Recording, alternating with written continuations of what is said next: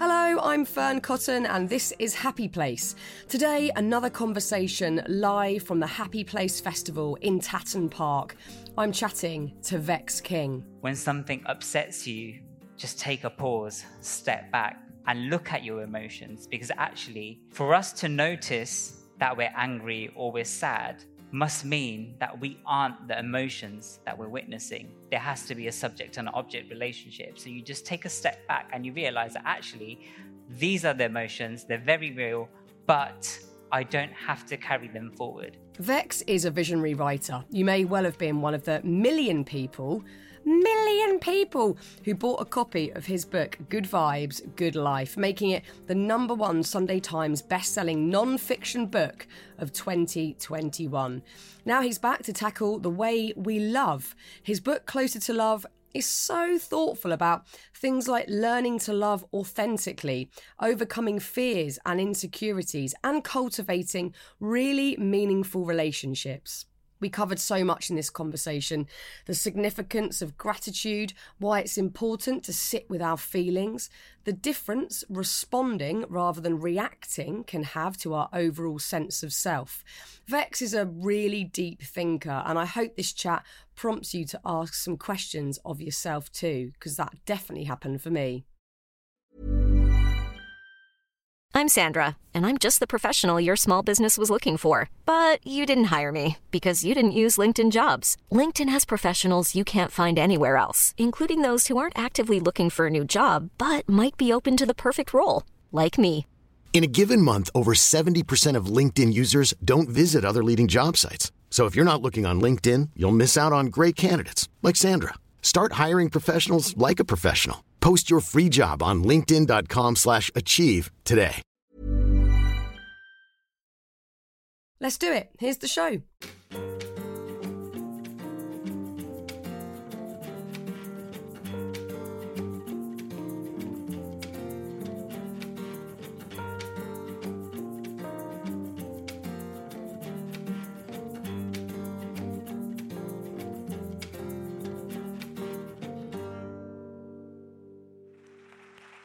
Actual Vex King, everyone. The phones are out. The phones are out. Vex, welcome. Thank you for having me, Fern. It's an absolute honour and a pleasure. As the king of vibes and good vibes, would you say the vibe is good here? It's amazing. I was just telling my wife that everyone here is so peaceful, calm, and just lovely. So thank you so much. Vibes have been really beautiful, and it's been noticeable sort of walking around today. Everyone is in good spirits, and that's a really lovely thing. Let's get back to basics, because you came on the podcast, I'm guessing it was about 3 years ago now. During lockdown, I think. During lockdown. So this is our first time actually face-to-face, which is really lovely as well. I can't bear doing them on Zoom. It's really discombobulating. It's so good to be back in the flesh and looking into your actual eyes.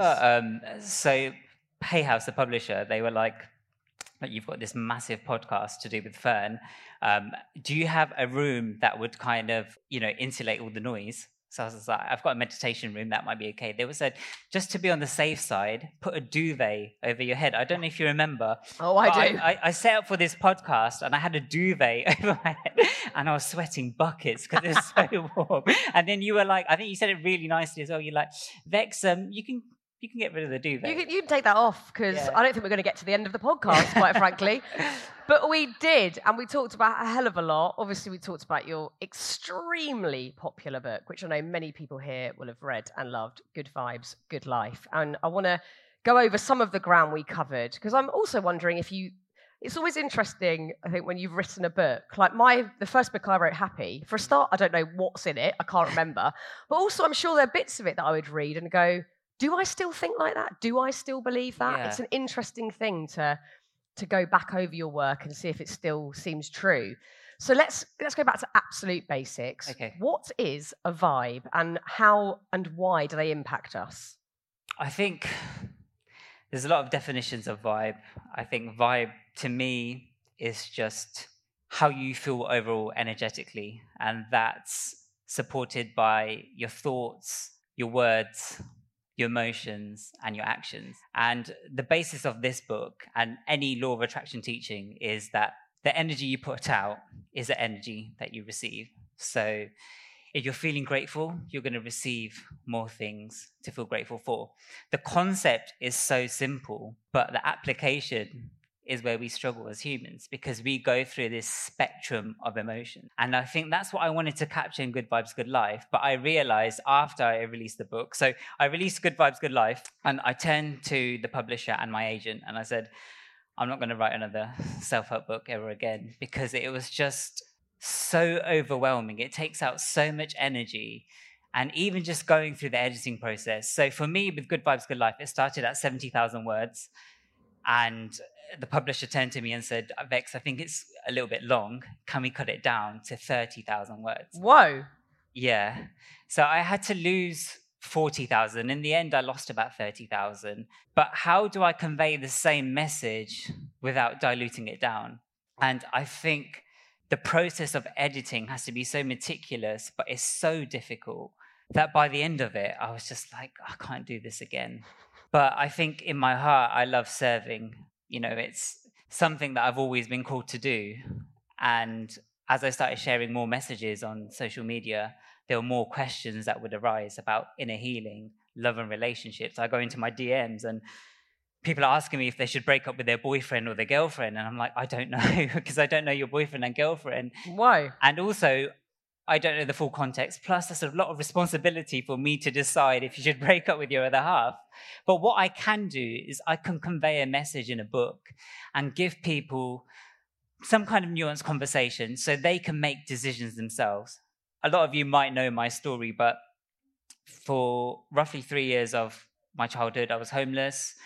My dad died when I was 6 months old. I experienced poverty, racism, violence, all kinds of things. And as a child, one day, and I still remember this moment, I promised myself that I would overcome all these challenges and I'd write a book about those things. And I didn't realize that that moment will come in my 20s, 30s, I think, in my late 20s. And that's all I try and do, like, just share things from the heart and hope that they can reduce suffering to some extent, but also help people achieve a balanced life. Well, I mean, you undoubtedly have done that. The book's been incredibly popular for good reason, because you are sharing a big part of yourself and your story, and also, like you said, sort of very gently guiding people. I don't think anyone wants the burden of deciding whether Jane should break up with Steve. Do you know what I mean? Like, no one wants that burden or could perhaps guide someone that acutely. But I think what you do is really give us a good framework as to how to live. And certainly with your first book, looking at vibrations, and as you alluded to earlier, the law of attraction, that's, these are all things that we probably hear a lot more in this day and age, these sort of statements like law of attraction, and us all pondering, what does that mean? How does it work? And I think what you do is you give us the definitive answer, like rather than go around the houses, whatever, it's like, this is how law of attraction works. Yeah. And I'm interested in something you said a moment ago about what you give out, you get back. So whether it's gratitude or it could be something deemed more negative like anger or resentment, and that's what you're going to get back. I think we can all understand that notion, simple notion, but as you said, it is so hard to apply in everyday life, especially when you get stuck in a negative cycle. When you wake up each day either feeling dread or feeling resentment, it's very hard to get out of that cycle. Even if you know, oh my God, this probably means I'm going to get that back energetically. It's really hard to snap out of it. I'm pretty sure we've all been there. How do you do that? How do you start to rectify the negative patterns that we fall into, or the habitual patterns that we fall into that aren't doing us any good? I think one thing I noticed after I released Good Vibes, Good Life was that a lot of people would say, I know that if I put positivity out in the world, I'll get something positive back. And right now, I don't feel positive. And I feel guilty because I don't feel positive. Where there's dismissal or denial of emotions, there's destruction, because what you're actually doing is you're harboring those negative emotions within you. The first thing you have to offer yourself is self-compassion, because we're all humans. We go through a range of emotions. We're in a dualistic world where there's light, there's going to be dark, where there's cold, there's going to be warm. You have to honor every single emotion that you feel. only then can a transformation take place. There's actually a neuroautonomist, I think that's what you call them, Jill Bolt Taylor, and she actually says that if you observe your emotions for 90 seconds, they will eventually dissipate. A lot of the suffering that's caused is not because of the event, it's because we're resisting the emotions that are present.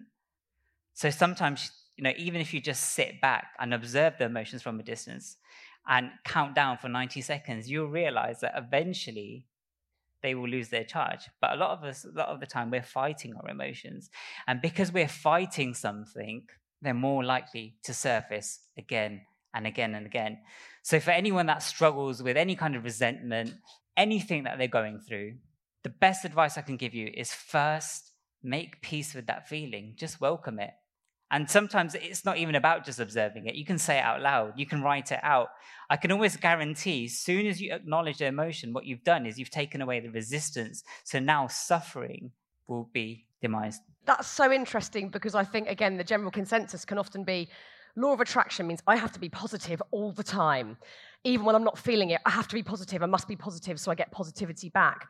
But actually, you're saying the direct opposite. If you're feeling upset, angry, whatever it might be with that, like let that exist rather than fighting it to see it naturally dissipate. I think that's the bit that we're all a bit confused with law of attraction. Like, I just must be positive. I can't feel like this. I must be positive. But actually, we've got to sit back and really feel it, not just go, oh, I feel a bit pissed off. Like, really feel it. I think most of the time, with a lot of what we might class as negative emotions, when we actually dig beneath it, a lot of them, if you really whittle it down, ends up at, I'm scared. Mm-hmm. Like, if you're angry, if you're resentful, whatever it might be, it ends up, I'm scared. I'm a bit scared that, I don't know what's going to happen, or someone's going to take something from me, or whatever it might be.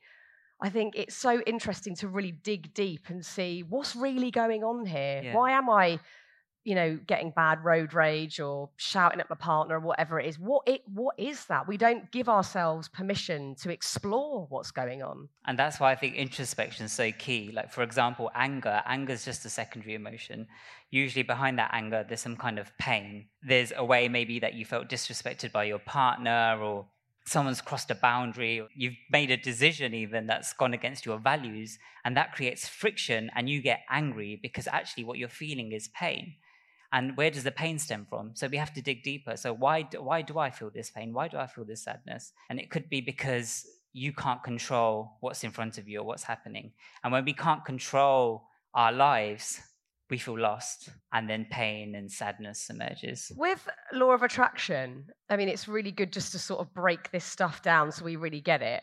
The other thing I think that we perhaps misinterpret is that if we are in a good cycle of honouring our emotions, whatever they are, choosing to put something good out there, knowing that it may possibly come back, I think we assume that that might lead to then the perfect life. Nothing will ever go wrong again.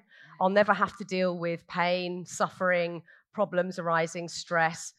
That's not true. And I think that's, again, where we get ourselves in a bit of a pickle, where we think, but I'm doing it. I'm putting out all the good vibes. Why is stuff still going wrong?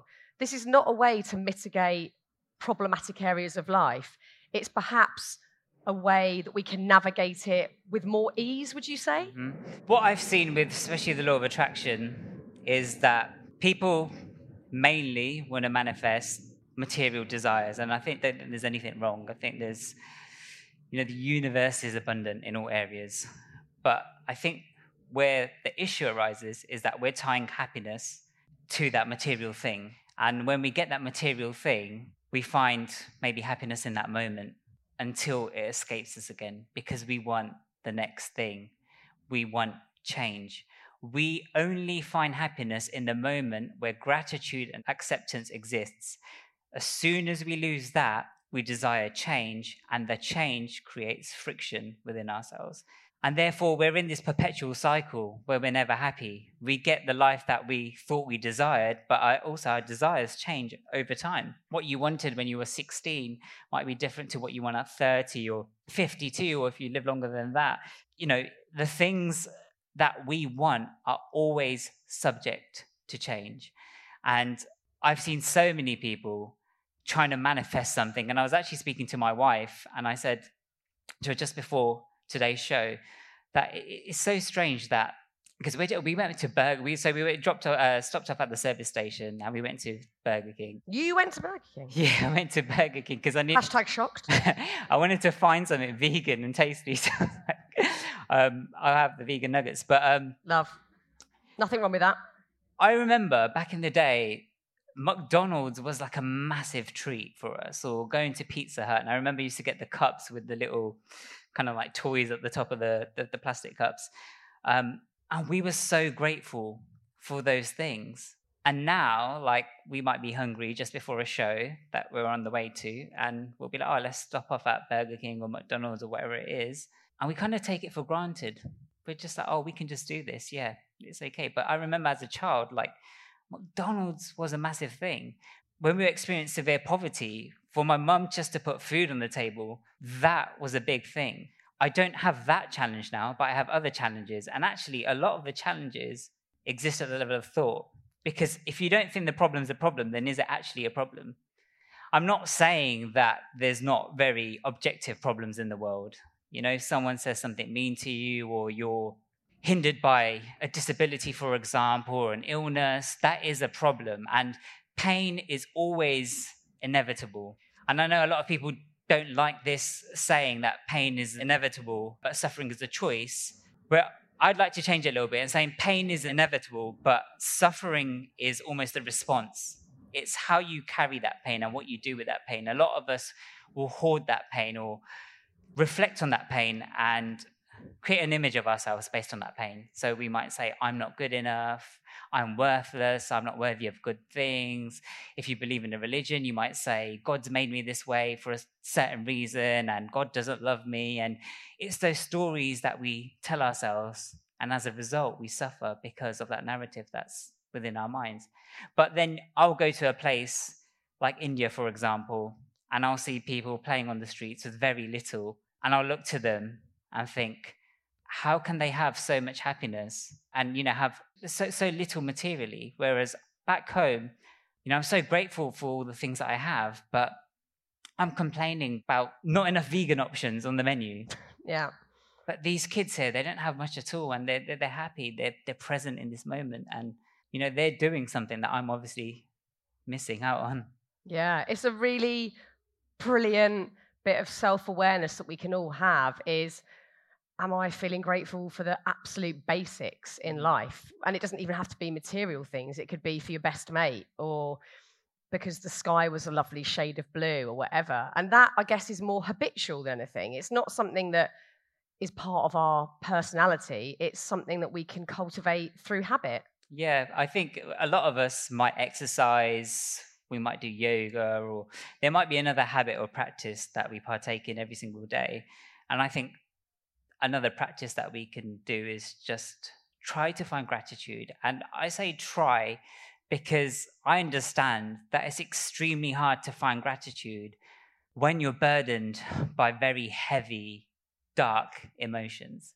When I was homeless, if someone told me to find gratitude in that moment, I feel like gratitude for what? It's like, you know, nothing's going right in my life. But what I do find is that if you can find some kind of gratitude, and if you can say, okay, this is bad, but at least it isn't X, Y, or Z, then the heavy emotions that we carry will become a little bit lighter. And when the emotions that we carry become a little bit lighter, we can take on challenges without being burdened by those dark and heavy emotions. Ryan Reynolds here from Mint Mobile. With the price of just about everything going up during inflation, we thought we'd bring our prices down. So to help us, we brought in a reverse auctioneer, which is apparently a thing. Mint Mobile Unlimited Premium Wireless. How to get 30, 30, bit to get 30, bit to get 20, 20, 20, bit to get 20, 20, bit to get 15, 15, 15, 15, just $15 a month? Sold! Give it a try at mintmobile.com/switch. $45 up front for 3 months plus taxes and fees. Promo rate for new customers for limited time. Unlimited more than 40 gigabytes per month. Slows full terms at mintmobile.com. I guess also it's imperative to have some sort of pause, because I think listening to you talk there, and a moment ago you sort of touched on this, there's this vital moment that can happen at any point throughout the day when we're feeling disgruntled, distressed, annoyed, triggered by something, where we can either pause and choose to respond, or we simply react. And the reaction is like off the bat, so quick. There's been no pause or moment to think about the choice that you have. I think the difference between responding and reacting feels massive. And I can see in the day the times when I'm doing one or the other. I know the moments where I'm reacting and I'm like, oh, what am I? This is just a bad habit that I've been in for ages. Or when I respond to something with a little bit more time and thought, which probably happens less, let's be honest. But I know that that is a better option. And it's just having like a split second of going, wait, I'm not going to do that. I'm not going to react. I'm going to respond. Yeah, it's extremely hard, especially if there's something that you're experiencing that's highly triggering. I think it's very hard to get caught up in your emotions. Creating that space helps you respond. When you react, you operate based on your past conditioning. And I think when you respond, you move into the trajectory of who you want to become. And the more you do that, the more you pave a new neural pathway or new samskaras or a new tendency, and you start acting in terms of that person that you believe you want to become or that you deserve to be. But that space between kind of stimulus and response is extremely important, and it's extremely hard to cultivate. But I think what you can do just in a very practical sense is when something upsets you or you feel sad, just take a pause, step back and look at your emotions. Because actually, for us to notice that we're angry or we're sad must mean that we aren't the emotions that we're witnessing. There has to be a subject and an object relationship. So you just take a step back and you realize that actually, these are the emotions. They're very real. I feel this way, but I don't have to carry them forward. Yeah, I'm so interested in this concept of like, who am I? Because we all think that we know who we are based on what you're saying, our emotional reaction to things, how we move through the world, which, mainly is based on upbringing, experience that we've had over the years. But a lot of it is a distraction from who we really are. And I'm not sure if there's anyone out there, maybe there's a few brilliant thought leaders out there who will have got to that point of the essence of who they are. And it is a big uncovering. But I think a lot of this is a distraction from who am I? I'm at the age and the stage in life where I'm curious about who am I? I actually don't even know half the time. So I think it's a really interesting moment to get curious about yourself in that pause before you react, before you respond. Wait, who am I without the conditioning and without the years and years of whatever I've been going through? I think it takes, and I'm not saying this from a place of like I nail it, because I really don't, but it takes the sting out of it, getting curious about who you are, rather than turning on yourself, moving into self-loathing, etc. Yeah, and I think a lot of the time we form identities based on who we're told we are. Yeah. Someone says, oh, you're shy. Because I would say that I'm kind of like an ambivert or more towards an introvert, but I have best of kind of both worlds. And sometimes people say, "Oh, you're quite shy," and then some people are like, "Oh, you're so loud, you don't stop talking." And I'm like, "Well, I respond to the energy of the room. So if it's quite quiet, I'll be louder. If it's quite loud, then I'll be a little bit quieter." But if I take one response, for example, you're shy, and I start identifying with that, then I'm going to go out into the world acting on the belief that I am shy. But am I actually shy? Or is it that someone said I was shy and I've adopted that as a reflection of who I am? I think when it comes to identity, it's quite a deep topic. So I won't try and overwhelm people, but I think we have our identity, the personality, the ego, and that changes throughout the years. Who we think we are changes from, the age of 7. As we get older, I was this when I was younger, now I'm this. And, you start using labels to identify yourself. That's transient in nature. I think sometimes when you do a bit of self-discovery, you'll perhaps find this witness within yourself that you will realize is more absolute, more kind of grounded in truth. It doesn't change based on the circumstances. So when people say, who are you? People that are kind of spiritually led will be like, oh, I'm pure consciousness. And people are like, well, what does that mean? I don't understand that in practical terms. And some people say, well, I'm this, I'm authentic, I'm a vegan, or whatever the labels are. But actually both can be true, because one's based in duality and one's based on oneness, non-duality. And the more you can tune in with this non-dual space of bliss and pure consciousness, which is beyond thoughts, beyond emotions, I think the more you can live as your true self. I think this relates really beautifully to your latest book, Closer to Love, which I really enjoyed reading.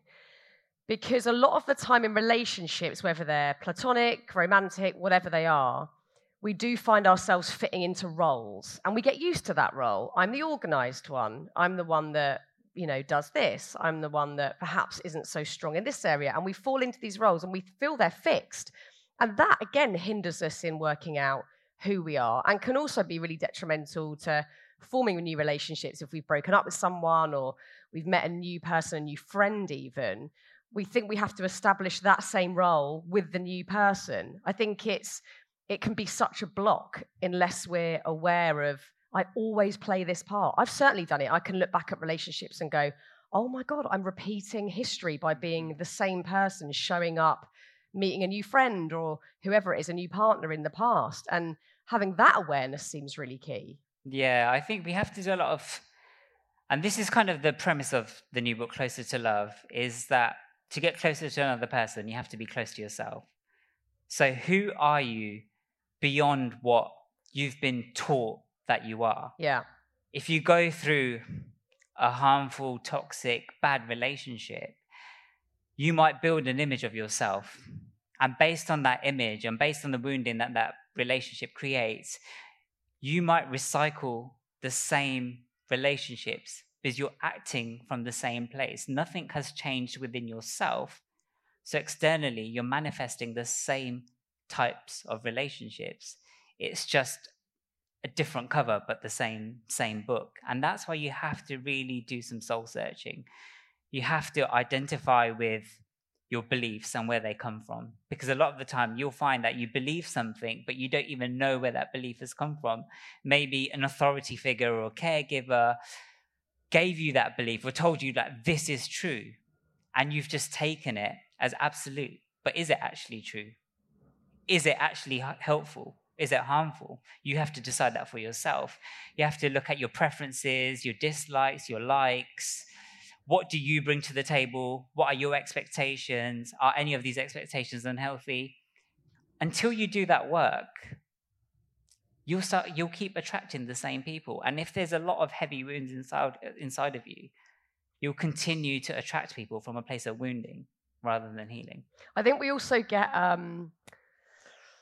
we end up doing the opposite. Well, we end up looking at the law of attraction, right, forgetting how powerful words are, especially, I think, when it comes to romantic relationships, where we say out loud to mates, oh, I'm just really unlucky in love, or oh, I always get screwed over in the end. And we say it, and then we start to believe it. And that is a huge block. You actually list blocks in the book for finding love. One of them is a feeling of unworthiness. One of them is a lack of belief in it. One is a belief it will always end. And the other is general insecurities.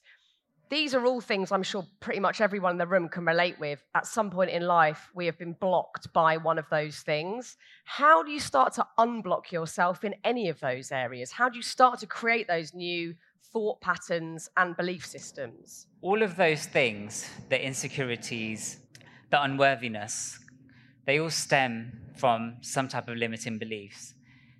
And the limiting beliefs, if you believe in reincarnation, which a lot of people don't, that's completely fine. But if you do believe in reincarnation, you might say that those beliefs are inherited from one cycle to the other. But those beliefs come from the past.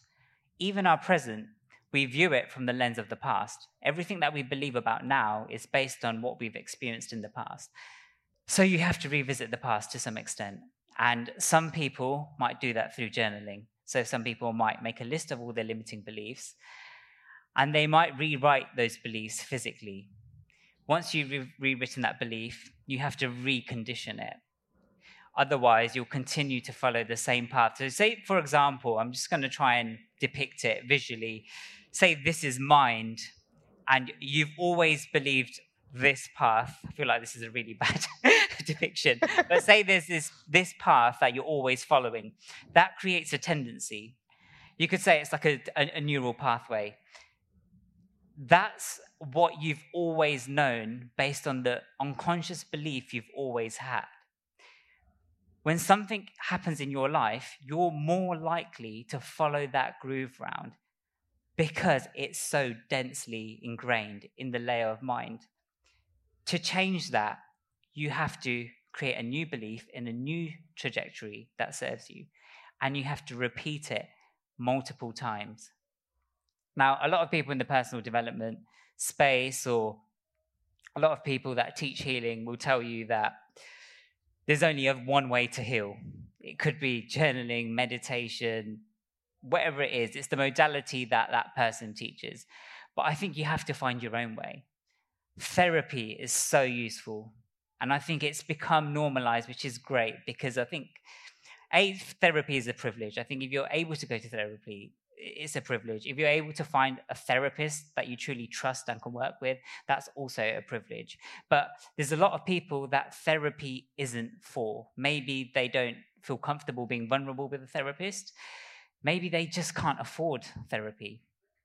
And, I reflect on myself when I say that statement is when I was younger, I didn't have resources. Sometimes I'll share statements on Twitter or on Instagram, and they're like, oh, well, that's not nuanced enough, and you're harming people with these messages. Well, actually, there's messages that I'm putting out there are actually instilling hope in certain people.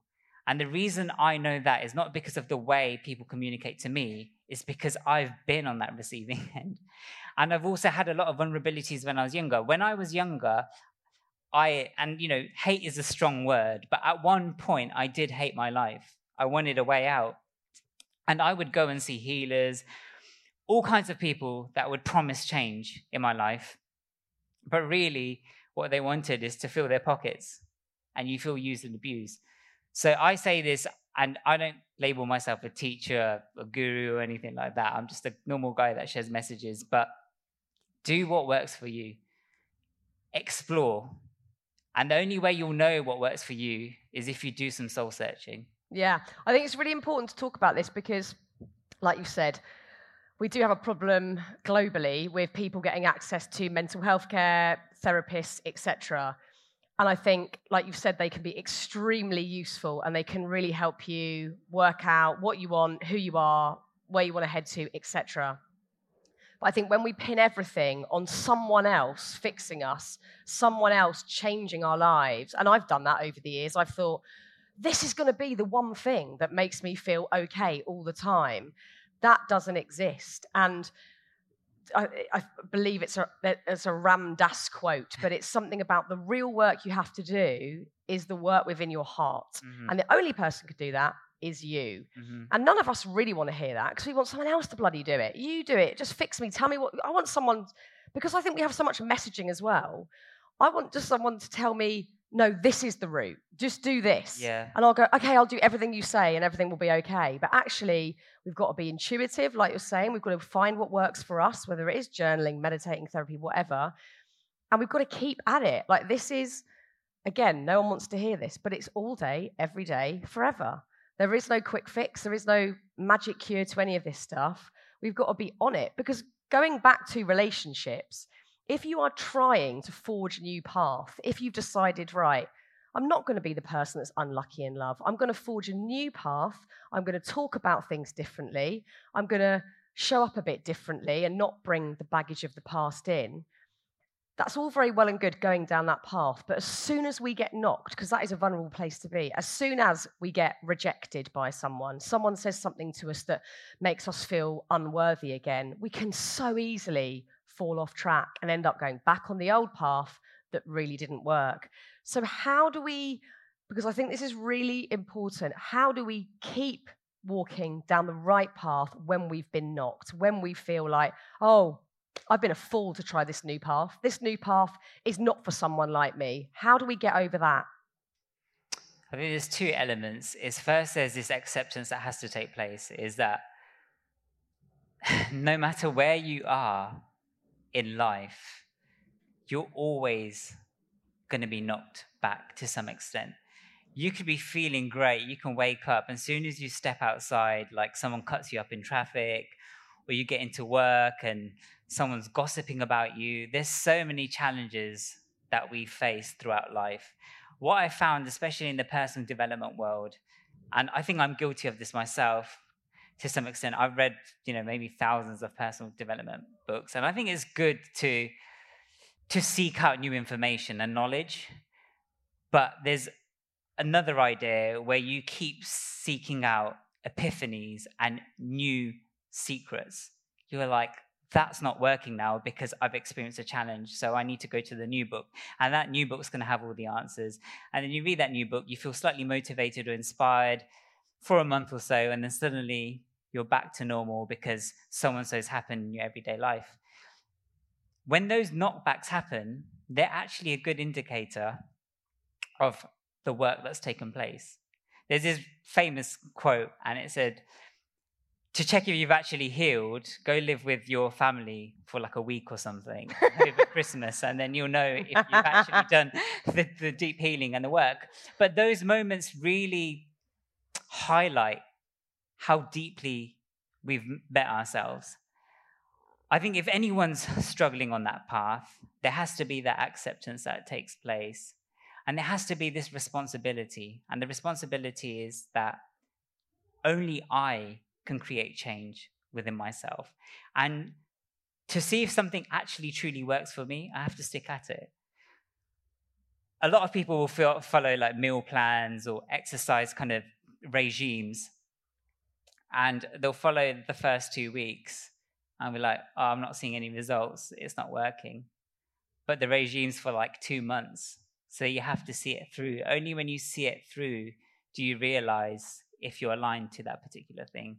So you have to exercise some kind of patience as well. Yeah, and discipline is a big part of all this, the sort of chat around self-development, wellness, and it doesn't necessarily get included in this conversation enough, because even when we look at relationships, which for me, I guess over the years, I've always seen love or even lust initially as something very chaotic without any rules or route. It's just like wild chaos. And I've sort of loved that, but it hasn't necessarily always ended well, or it's certainly not gone as smoothly as it could have. But you can actually apply discipline to all of this, because in the book, again, you list reasons as to why you might be blocked giving love as well as receiving it, because we can't just sort of look at the reasons why we're not receiving it. You've got to give it out as well and have that equilibrium.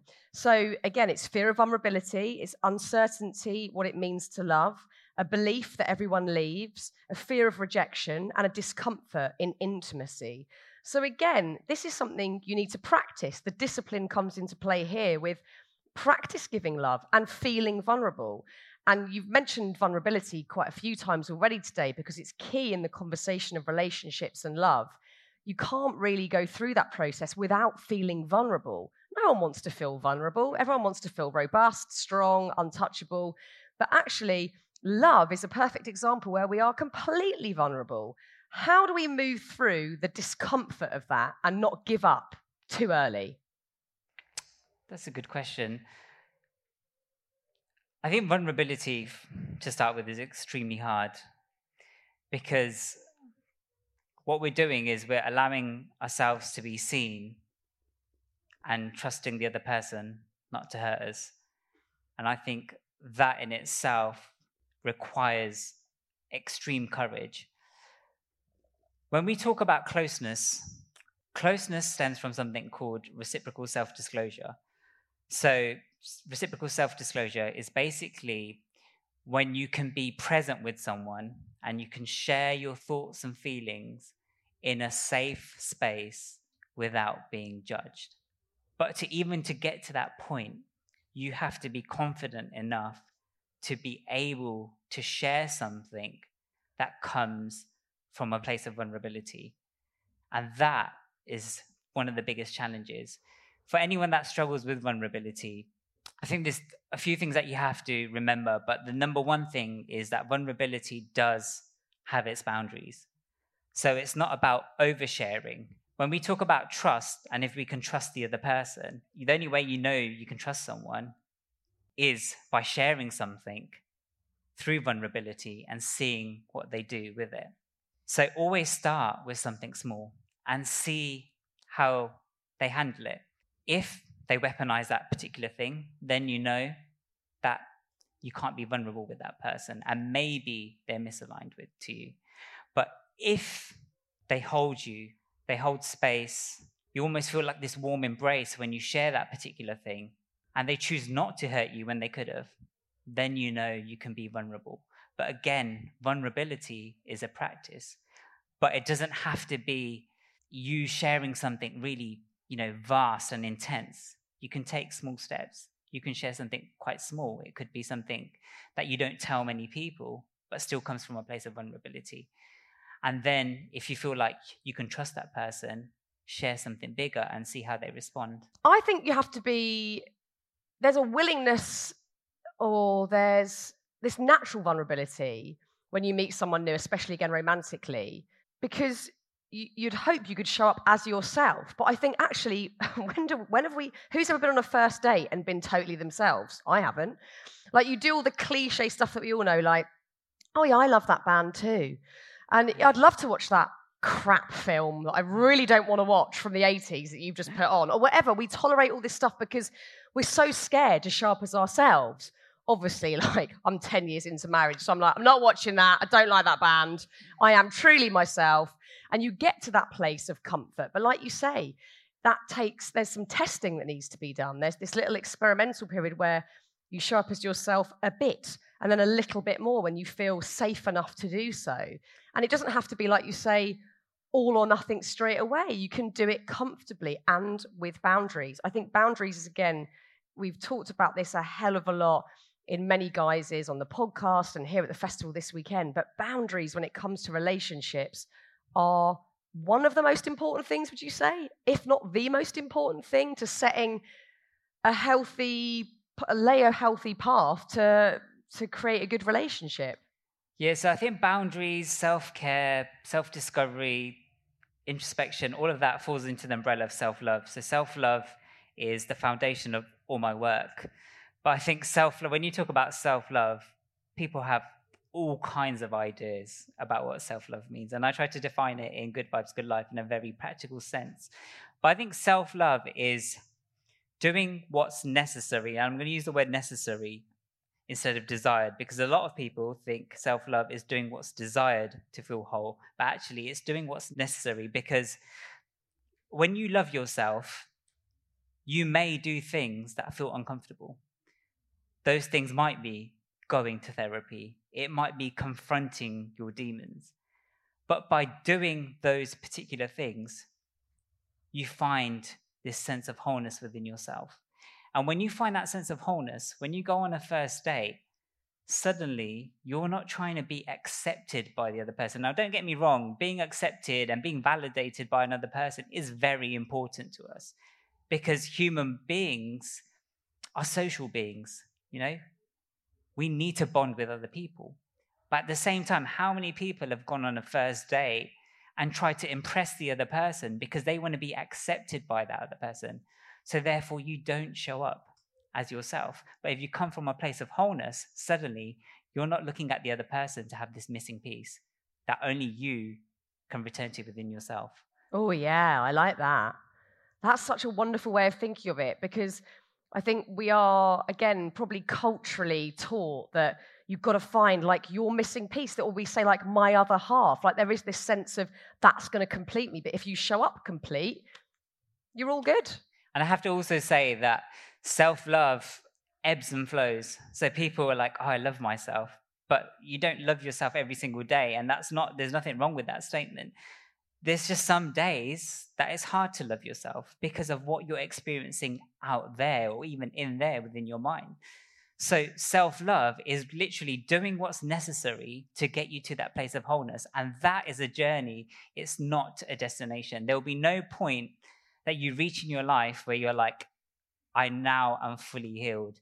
I now love myself. I am now happy. You can sustain it for more moments if you do the work within yourself, but there's not this destination, this absolute point. It's an ongoing journey. Yeah, that's such an important one. I think when we talk about happiness, whatever it might be, healing, that it's just a wiggly line forever, ups and downs, ebbs and flows, good and bad, and it's all absolutely fine. We shouldn't feel bad for the days where we don't love ourselves, or terrible if we're not acting in a positive way, trying to do law of attraction. It's so important.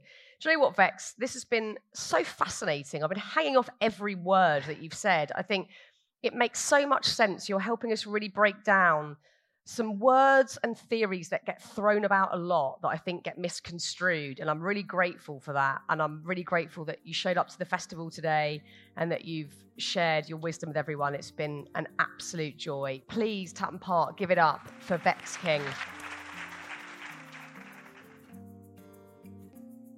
Oh, Vex, that was just absolutely brilliant. The best to catch up with you again, and also in person this time. I loved it without a weird duvet involved. What a treat.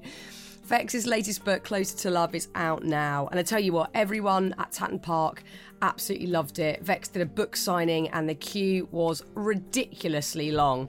Oh, and if you're the type of person who'd queue forever to meet your favourite author, do come and join our book club. We're on Instagram at Happy Place Book Club. We just talk about books and nerd off. It's absolutely gorgeous. More goodness from the Happy Place Festival next week. So make sure you're back here for that by following the podcast wherever you're listening to this right now. And the biggest thanks again to Vex, to the producer Anushka Tate at Rethink Audio, and to you for listening. You are wonderful.